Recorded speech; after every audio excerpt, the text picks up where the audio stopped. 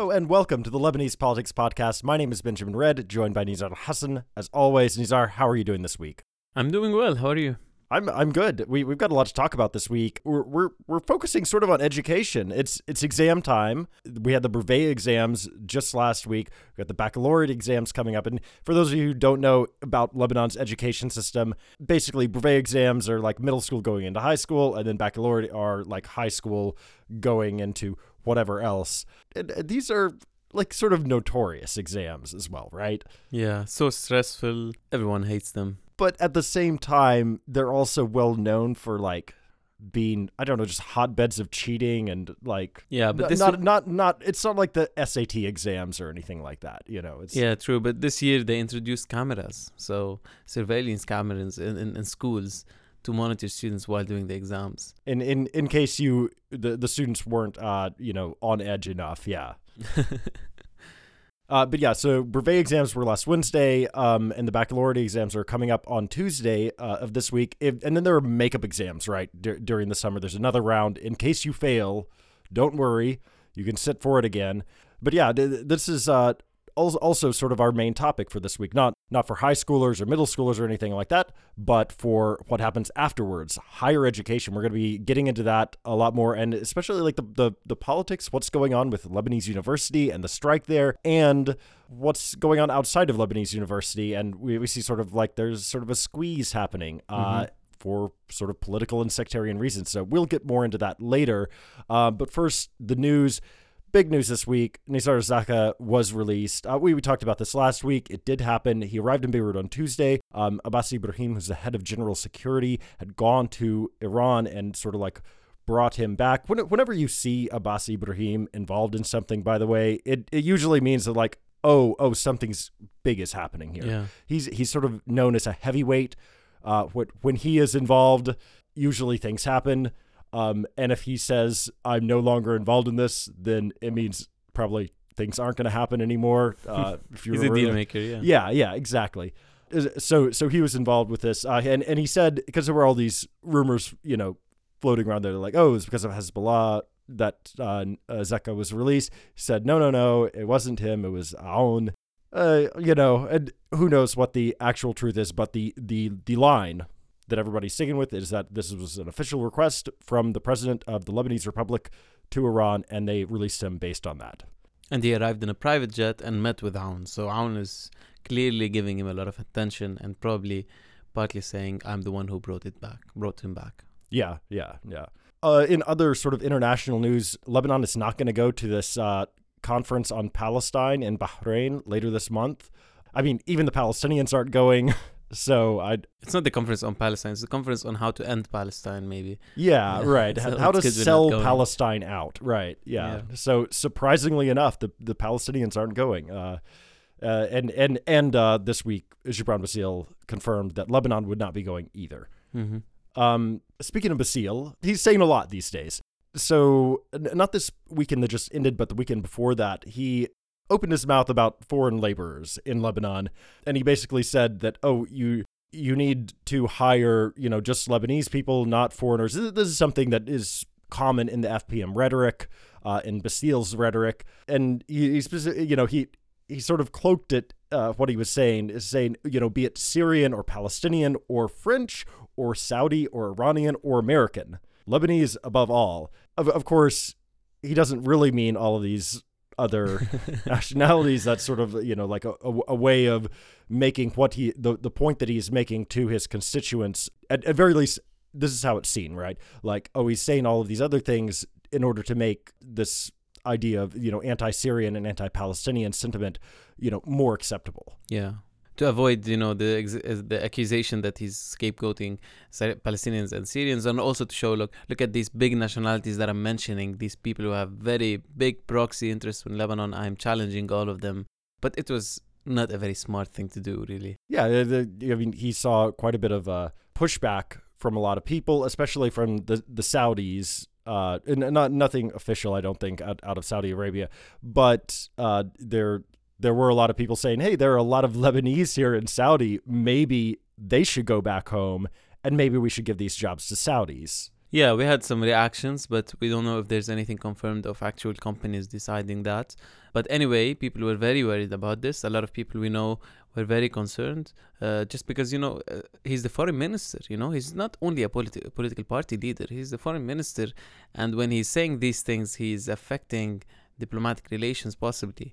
And people, we have 200,000 people or something like that in that area. So if you are risking the livelihood of a lot of people, they will be concerned. So we had a petition launched against Bassil, saying that what he's saying is just reflecting his own personal view rather than, us as Lebanese citizens. And by the time we're recording this, around 19,000 people have signed it. These are people from anti-racist and activist backgrounds, but also people from anti-FPM or backgrounds or whatever, people who have a high sense of solidarity with Syrians and Palestinians especially. But the scary thing about this is that he's not only saying these things, this inflated kind of inflammatory rhetoric about foreign labor. The youth section of the FPM was on the streets pressuring shops that are owned by Syrians and shops that employ Syrian workers, and going to shops that don't and saying like, congratulations, you're not employing Syrians, and like chanting the Lebanese anthem in front of a Syrian restaurant, doing what is basically a Nazi salute, but a lot of people don't know that, so they just do it while chanting the anthem. But it's just ridiculous what's happening. They put all of their energy into this battle, and it's increasing the amount of hatred and hate speech against the Syrians in public discourse in a way that I haven't seen in a long time. And also the economy ministry launched just a couple of weeks ago a crackdown on Syrian businesses or businesses that employ Syrians and other foreigners who may not be properly documented. And of course, the economy ministry, that's an FPM ministry these days. And the labor ministry launched a few days ago also a campaign against employing non-Lebanese, and calling on institutions to only employ foreign workers in the sectors that they can work in, because Syrians are only limited to 3 sectors. Right, but that's interesting because the labor ministry is not FPM, but it is Lebanese forces who are in competition with the FPM for the Christian vote, and so this issue plays well amongst the Christian base. Yeah. Very quickly, I just want to note that we're going to have a meeting of cabinet on Tuesday, but this is not going to be sort of the cabinet meeting that we were waiting for, according to reporting. Right now, we're waiting on a bunch of like administrative appointments, and supposedly this is like reading the tea leaves. It's become a lot more clear over the last couple of weeks that all of the problems between the Future Movement and the FPM, the Future Movement and the PSP, the Lebanese forces and the FPM, it seems as though all of these, escalations in rhetoric that we've seen over the past 2 or 3 weeks, maybe the underlying problem here is actually these appointments. And it seems as though there's a struggle over who's going to make the list and who's not going to make the list, and how many of, from this party and how many from this party, et cetera, et cetera. Well, that isn't quite over yet, because supposedly in the cabinet meeting that's going to be held on Tuesday morning, they're not going to discuss appointments. But those appointments may be discussed at another cabinet meeting later in the week or at a future one. But the point being, maybe that all of the tensions are not quite over yet. Everything is not settled on this yet. So there may still be some sort of escalations or some people, speaking out, attacking each other within the political class. And speaking of cabinet and FPM ministers in particular, our energy minister, Nada Boustany, came out and said something kind of weird the other day. She said, expect more power cuts during the summer, which is normal. In summer, electricity usage ramps up, and so there are just more power cuts in Lebanon. Mm-hmm. But the weird thing is that she didn't blame it on summer. She blamed it on budget cuts to her ministry, which don't exist. Like, if you look at the budget that was passed by cabinet, which is now in parliament, her ministry actually gets an increase in funding this year.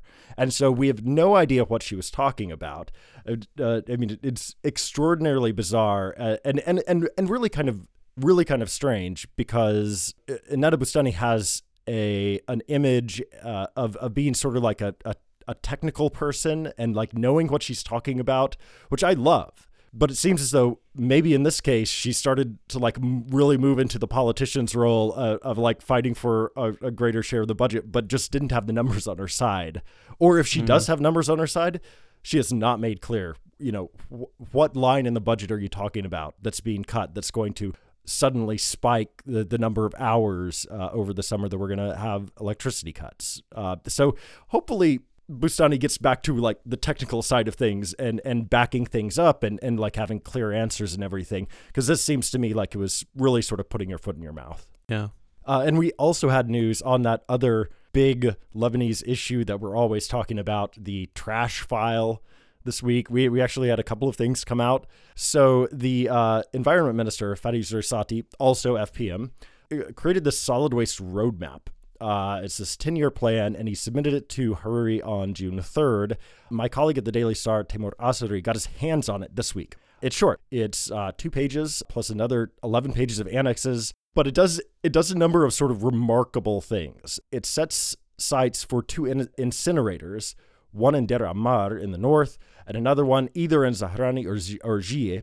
And that's really remarkable just on its own, because the issue of incinerators in Lebanon is a very touchy one. It's very controversial. There are a lot of people who say, no, we cannot do this. We cannot have incinerators in Lebanon because we don't have the controls in place. We don't have the regulatory, that sort of institutional strength that you need to have strong oversight when you have sort of like a dangerous thing going on, like burning things, And then producing toxic waste. Right, exactly. Also, it says that the Burj Hamoud landfill should be expanded, which is something that like it's just going to happen anyway, despite the fact that nobody really wants it to happen. But it seems as though there's no other option really out there, that everybody sort of decided, oh, this is going to happen, it seems. And then the other thing that it does sort of remarkably is it reopens Name.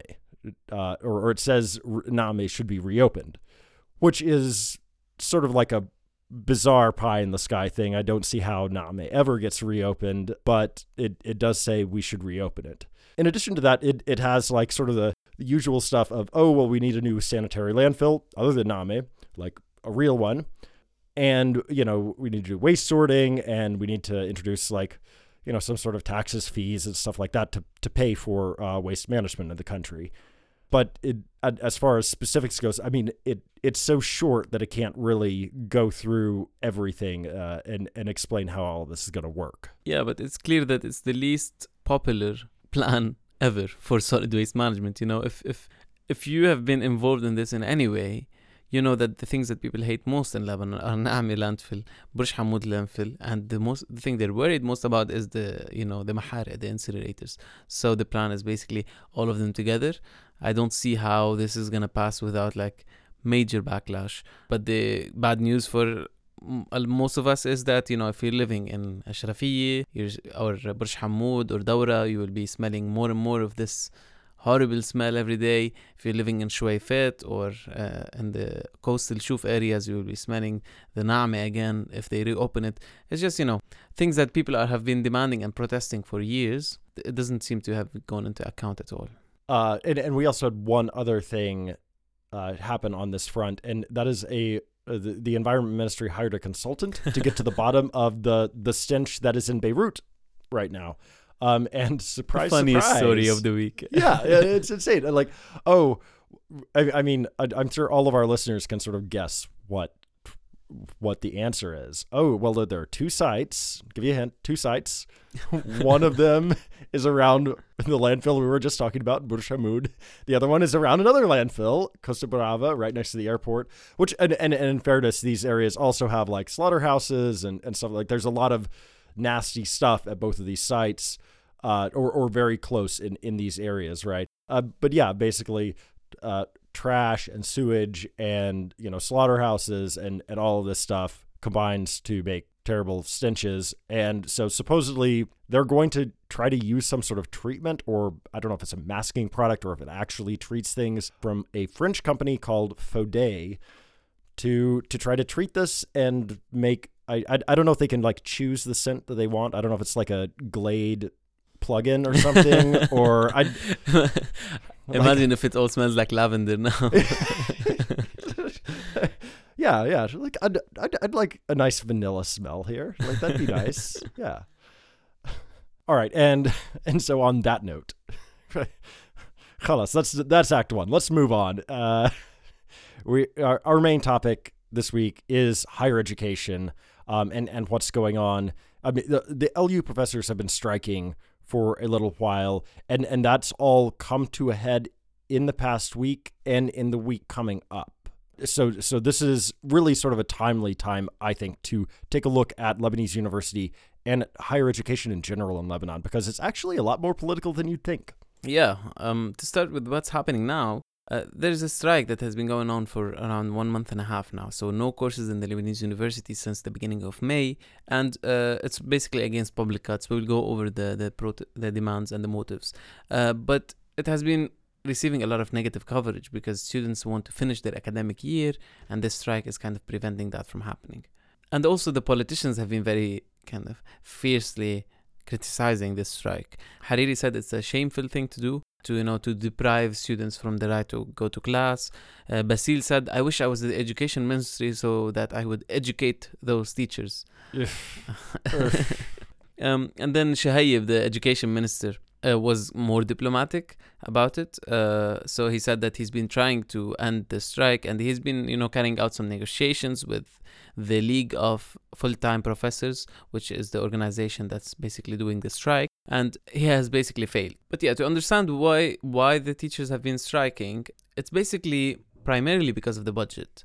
Like, the budget is the only timely trigger that has caused these strikes. And basically the budget reduces the allocation of funds to the Lebanese University, which is the only public university in Lebanon, by $27 million from last year to this year.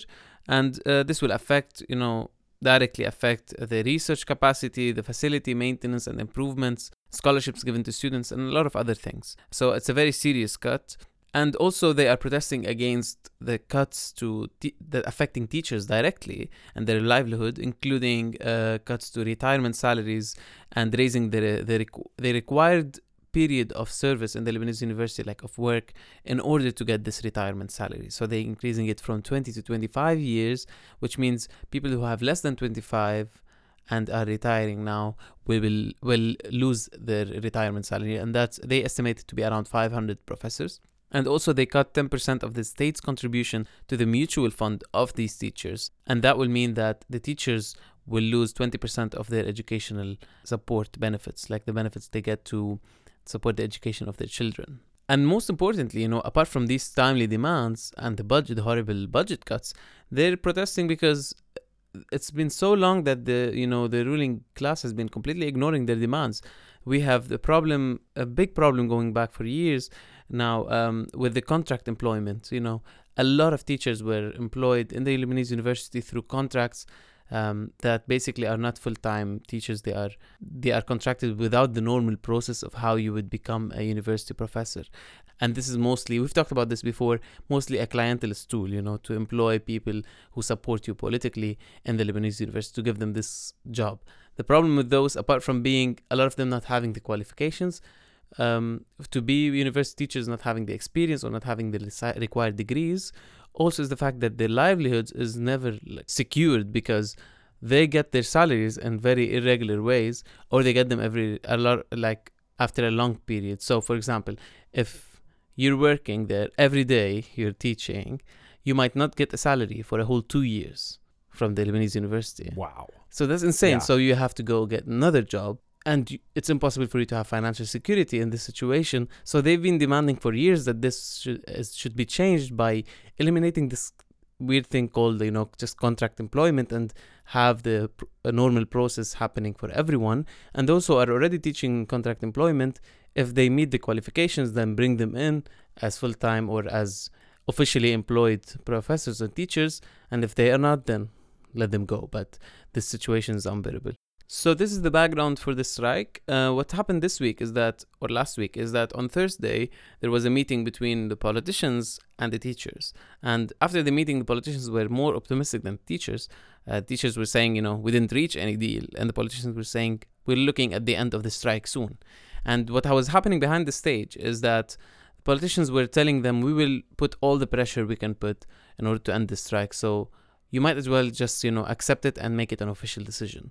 Because shortly after that, 2 days after that, on Saturday, the executive committee of the League of Teachers met, and they decided to end the strike or to halt the strike starting next Thursday. And this was against the original decision of carrying out the strike because nothing really changed. And why they voted to end the strike is really only because of political influence, mostly because of political influence, because there was a big hype around it. Like after the meeting with the politicians, everyone was saying there's a lot of pressure to end the strike. Please come and support us, come and protest with us, and show the solidarity we need to carry on with the decision. But it didn't happen. And the representatives or the teachers who are affiliated with political parties in the executive committee, specifically the Future Movement, the Lebanese Forces, Amal Movement, voted consistently, all of them, against the strike, like to end the strike, while the Hezbollah affiliated members were divided, and the independents obviously voted for the continuation of the strike, and so did the PSP, which, by the way, has an official decision to end the strike, because the education minister is a PSP person, and Jumblat has said, please, let's end the strike, but still the PSP person voted against it. So it's interesting. So now what's happening is, this is the official decision to end the strike on Thursday, at least temporarily. But then the Representatives Council, which is kind of the parliament or the Congress of this league, will meet on Tuesday. And if they vote by 2/3, they can overturn the decision. And also they can pass a motion to bring it back to the General Assembly, which is, according to the bylaws of the league, the ultimate authority which decides on this. So we might have a change of course in that sense. But the interesting thing about the strike for me is that it brought back a lot of, important demands, but also showed very strong student mobilization and kind of persistent student mobilization in support of the teachers and the demands that concern the Lebanese University in general. And they have been quite political in this mobilization, kind of not only opposing the other rhetoric, the dominant rhetoric, which is that students are just so angry at the teachers and just want to go back to school, but also pointing fingers at where they should be and blaming the ruling class and the government for failing to deal with these demands for ages, and reiterating the importance of these demands, even after the executive committee of the league said they will stop the strike on Thursday. Just before we started recording this episode on Sunday, the coalition of Lebanese university students released a statement saying, we are against this because we care about the demands that we're advancing, and they called on students to go and protest at the league while the council meeting is happening on Tuesday, to pressure it to bring it to a General Assembly vote, hoping that the General Assembly would be in favor of continuing the strike. So why can you explain to me though why this is important? Because from my perspective, I see two groups of students, and it seems like, okay, the students are split. There's the students that are, like you say, with the professors in favor of the strike, and then there are the other students who are protesting, saying, oh no, we just want to graduate, or we just want to take our classes, we just want to learn. Why are you putting us in the middle here? So why is it so important that we have this other side on the students? Because if students are only concerned about their own academic year this year, and they are not mobilized based on the interests of the university on the long term, then this is self-destructive for them, first. And then second, this is an opportunity for the revival of the politicized student movement that we used to have, that created the Lebanese University in the first place in the 1950s. The Lebanese University is a political achievement in itself, and it's kind of, we will talk about it in a second, its marginalization and cutting its budget and making it less and less relevant and capable to be a good, strong university is basically the anti-project to that. It has a lot of political significance, and also it has a lot of significance in terms of social justice, because it's the only public university. You have no other option for almost free education in Lebanon, and nothing even cheap that is barely as good as the Lebanese University. So basically, if I understand you right, you always have these students who are going to say, oh, just come back to class, we just want to learn. That is just there all the time. But what's not always there is sort of these politically aware students. Yeah. And that's something that used to exist. and sort of died out of existence for a long time, or largely died out of existence for a long time, and now seems to be back.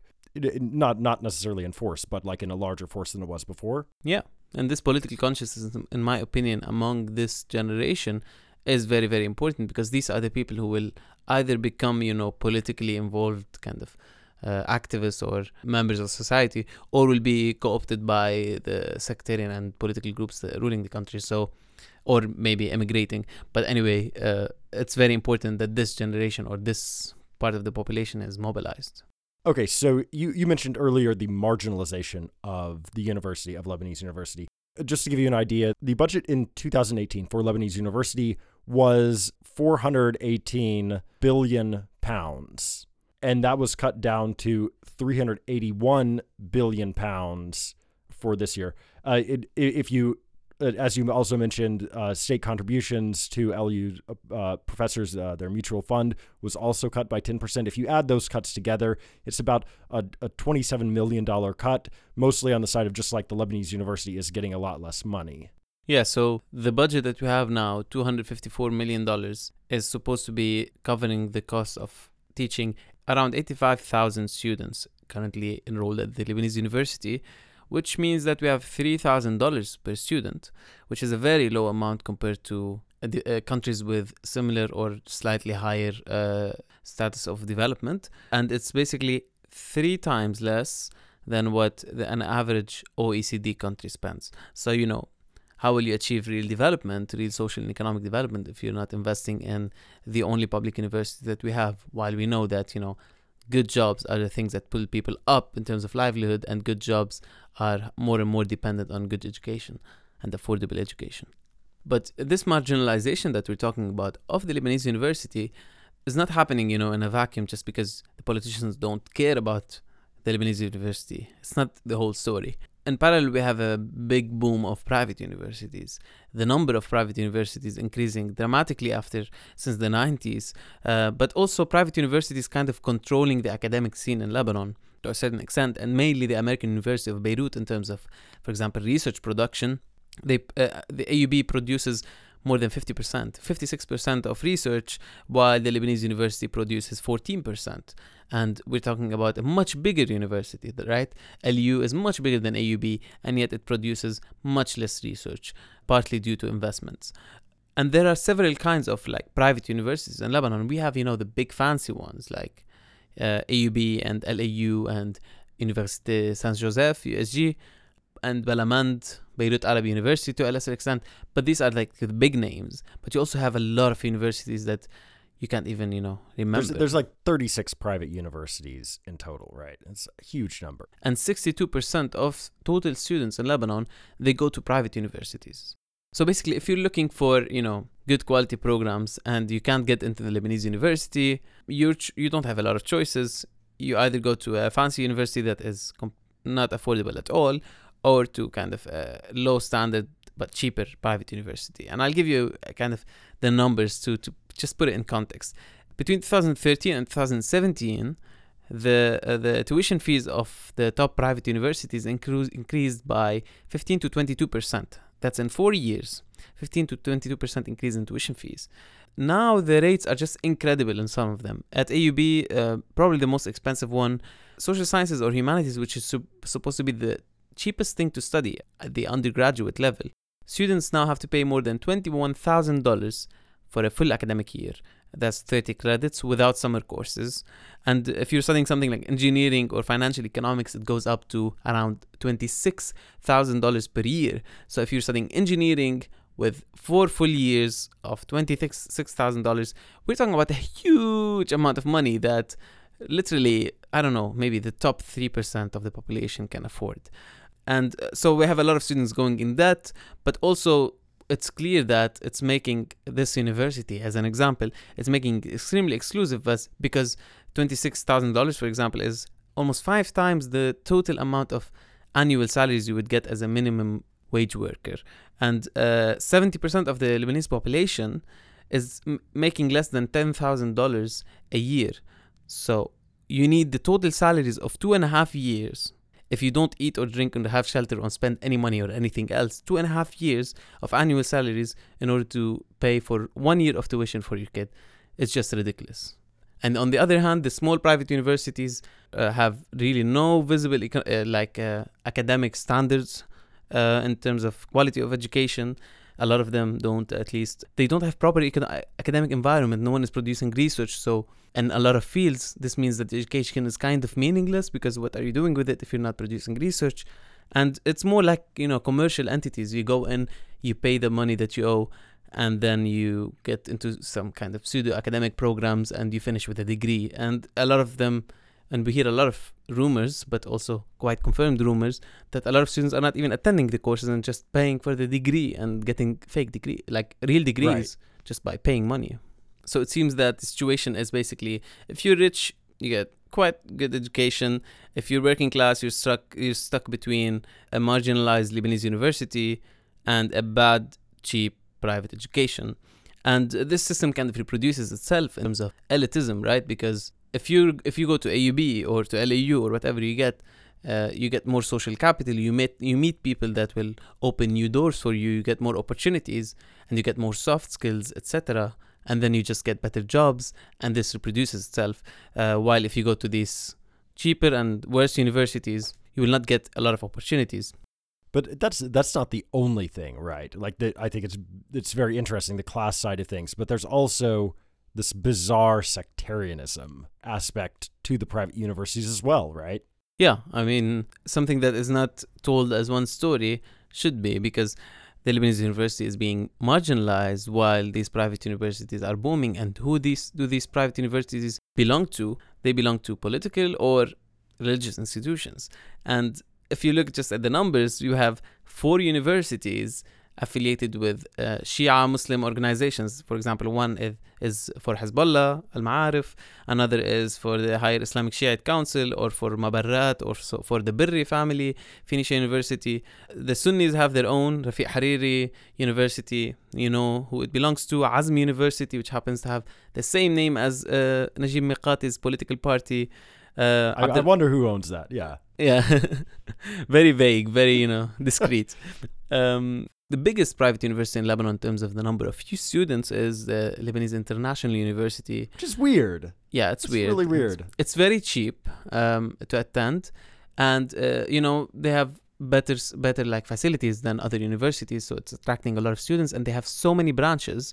So it's expanding a lot. And I think they have more than 25 or 27,000 students. It's the biggest private university in terms of number of students. And also we have a university for the Karami family in Tripoli. Very quickly, I just want to mention LIU is also infamous for another reason, and that is who owns it, Abdul Rahim Murad, who is an MP, the father of current minister Hassan Murad. He owns it, but he also opened it back when he was Minister of Education. So basically, if you go back into the record, which I did before the podcast, and you look at it, it's his signature on the decree saying you can open up a university called Lebanese International University. Now, he doesn't technically own it, right? It's like a charitable organization affiliated with him, but still...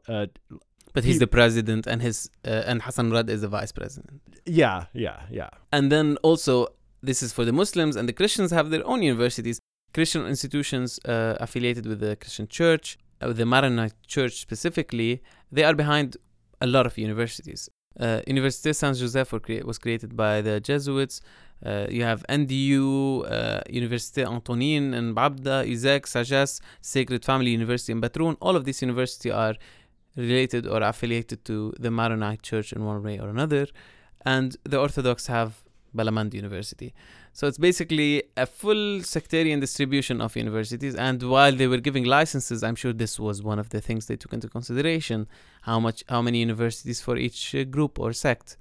So it gives an idea of what this boom in private universities means politically and socially. So it's really, bizarre at first blush that that's how things work, but then it sort of makes sense. The logic of sectarianism in Lebanon seeps into literally everything, and it has seeped into like private education, private university education here in a very noticeable way. not only do you have that sectarianism, but you also then have like just the money of it, right? And the politicians. And so if you have all these politicians making money off of their private universities, well, when it comes to vote for funding their competitor, Lebanese University, what are they going to do? Mm-hmm. So the marginalization of the Lebanese University is not a coincidence in this context, and we cannot be surprised that it's not their priority, if not, their project. Right, and in this case, we see like a very nice dovetailing between like sectarianism and just like capitalistic enterprise, right? Like one reinforces the other. Because universities are supposed to be non-profit institutions, but it's not really the case, right? They are always trying to make bigger and bigger revenues and trying to expand more and more. But as you're saying, this is a very political thing, and these universities should be also seen as another very smart tool in this clientelist system that we always talk about in this podcast between political leaders and the followers and the supporters. Because, if it takes a big deal to get someone into the Lebanese university, if they can't pass the exam, because some exams are so difficult to pass, you might as well just give them a degree from your own university. It doesn't cost you a lot, and they will be, strong supporters for a long time. So it's another strong clientelist tool. But to me, the scary thing about this whole thing about sectarian distribution in private education, the kind of sectarian privatization of education, if we want to, of higher education, this is the way of summarizing what's happening, is that, what kind of a post-Civil War project is this? More students from specific religious backgrounds going into the universities from these same backgrounds managed by institutions affiliated with politicians or religious organizations from the same religious group. That's insane. Where is integration going to happen if Christian students born in Juni will go to Izak and Kaslik and it's 95% Christians?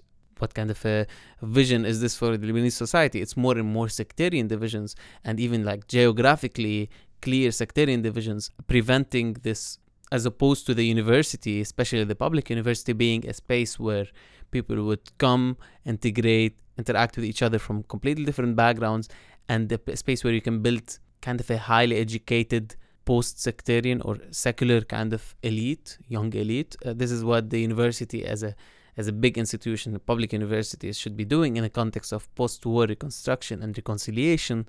But this is not the main project that carried out by the ruling elite. Right. And what I see there, that function is sort of carried out more by like AUB, for instance, which was founded by Christians and everything, but today is basically just like elite people of all different sects will go to it, and so they will get that, that experience of, meeting people from other backgrounds with different beliefs and different values. But as you've pointed out, like it costs a lot to get into there. And so you've got this like very upper crust of elite that's getting this, but basically nobody else is getting this. And in Lebanese University even, we're talking about sectarian outside of Lebanese University, but even inside of Lebanese University, like the logic of sectarianism penetrates that as well, right? It's not immune from this. Very famously, Lebanese University is divided, between Muslims and Christians, whatever the branch 1 and branch 2 or whatever you call it. And this goes even further down into faculties and students themselves, right? Exactly, because, the deans of the faculties are chosen by political leaders, but also, as you're saying, in terms of student life and student activities, it's controlled by political groups in many cases in very rude ways. Like, for example, the political group controlling what kind of student activities can happen on campus. If, for example, Hezbollah controls one specific faculty, they would prevent students from having music concerts that include singing because to them this is haram. Or Amal movement completely dominating the political activities, or student activism in another one. And students they are socialized, they are going into university, becoming adults in this kind of environment. How do we expect them to be interested in politics or hopeful about, a good political change in the country at all? If they are in their universities and every time they want to do any kind of event, there's some political bullshit preventing them from just being active citizens. Yeah. So if you are a believer in like public universities as like a public good and a place for people of multiple backgrounds to come and, you know, sort of learn from each other and create something, you know, post-sectarian, well, then Lebanese University is the obvious candidate, but they are fighting on all fronts. They're fighting this encroachment from outside, from these private universities that are sectarianized and politicized, and have this, you know, profit motive. And then they're also fighting just from the inside, the political parties and politicians that have been able to sort of get control of certain faculties or whatever. It leads me to think that where's the hope? Where is the hope for Lebanese University? And with because all of the dynamics seem to be pointing against it, with the possible exception of what you were talking about earlier, you know, the faculty and student movements. Yeah, I mean, and for me, this is the hope. People who are kind of affiliated with political groups that are ruling the country, pressuring those groups to change their policy on the Lebanese University is a total priority, because in the end, the overwhelming majority of the Lebanese will not be and are not able to pay for education, and they want good, respected education, good degrees for them and their kids. So this is a very, very self-evident demand, more funding in the Lebanese University rather than less. Like, they have been demanding doubling the funding, and now they're cutting it by $27 million. $27 million, that's a lot of students affected, thousands of students directly affected. So to me, the hope is in students and in faculty going against the official policies of their political groups and saying, no, this is a red line for us. The Lebanese University is a project that unites all Lebanese people behind it, because it's a project that is about, you know, the future rather than entrenching the divisions of the past. So let's hope that this is consistent, and that we see more and more mobilization, and more importantly, continuous organizing among students to have a strong student movement that is politically significant. And of course, we're going to see a big test of this week when they meet to see what happens with the strike or not, whether it continues or not. So that's the reason why you should be watching this story this week and beyond, potentially, because there's a lot more at stake than just like some students not being able to take exams. Yeah, exactly. Okay, well, that's all the time we have for this week, but we will be back next week with another episode. Until then, I'm Benjamin Red. I'm Nizar Hassan. And this has been the Lebanese Politics Podcast.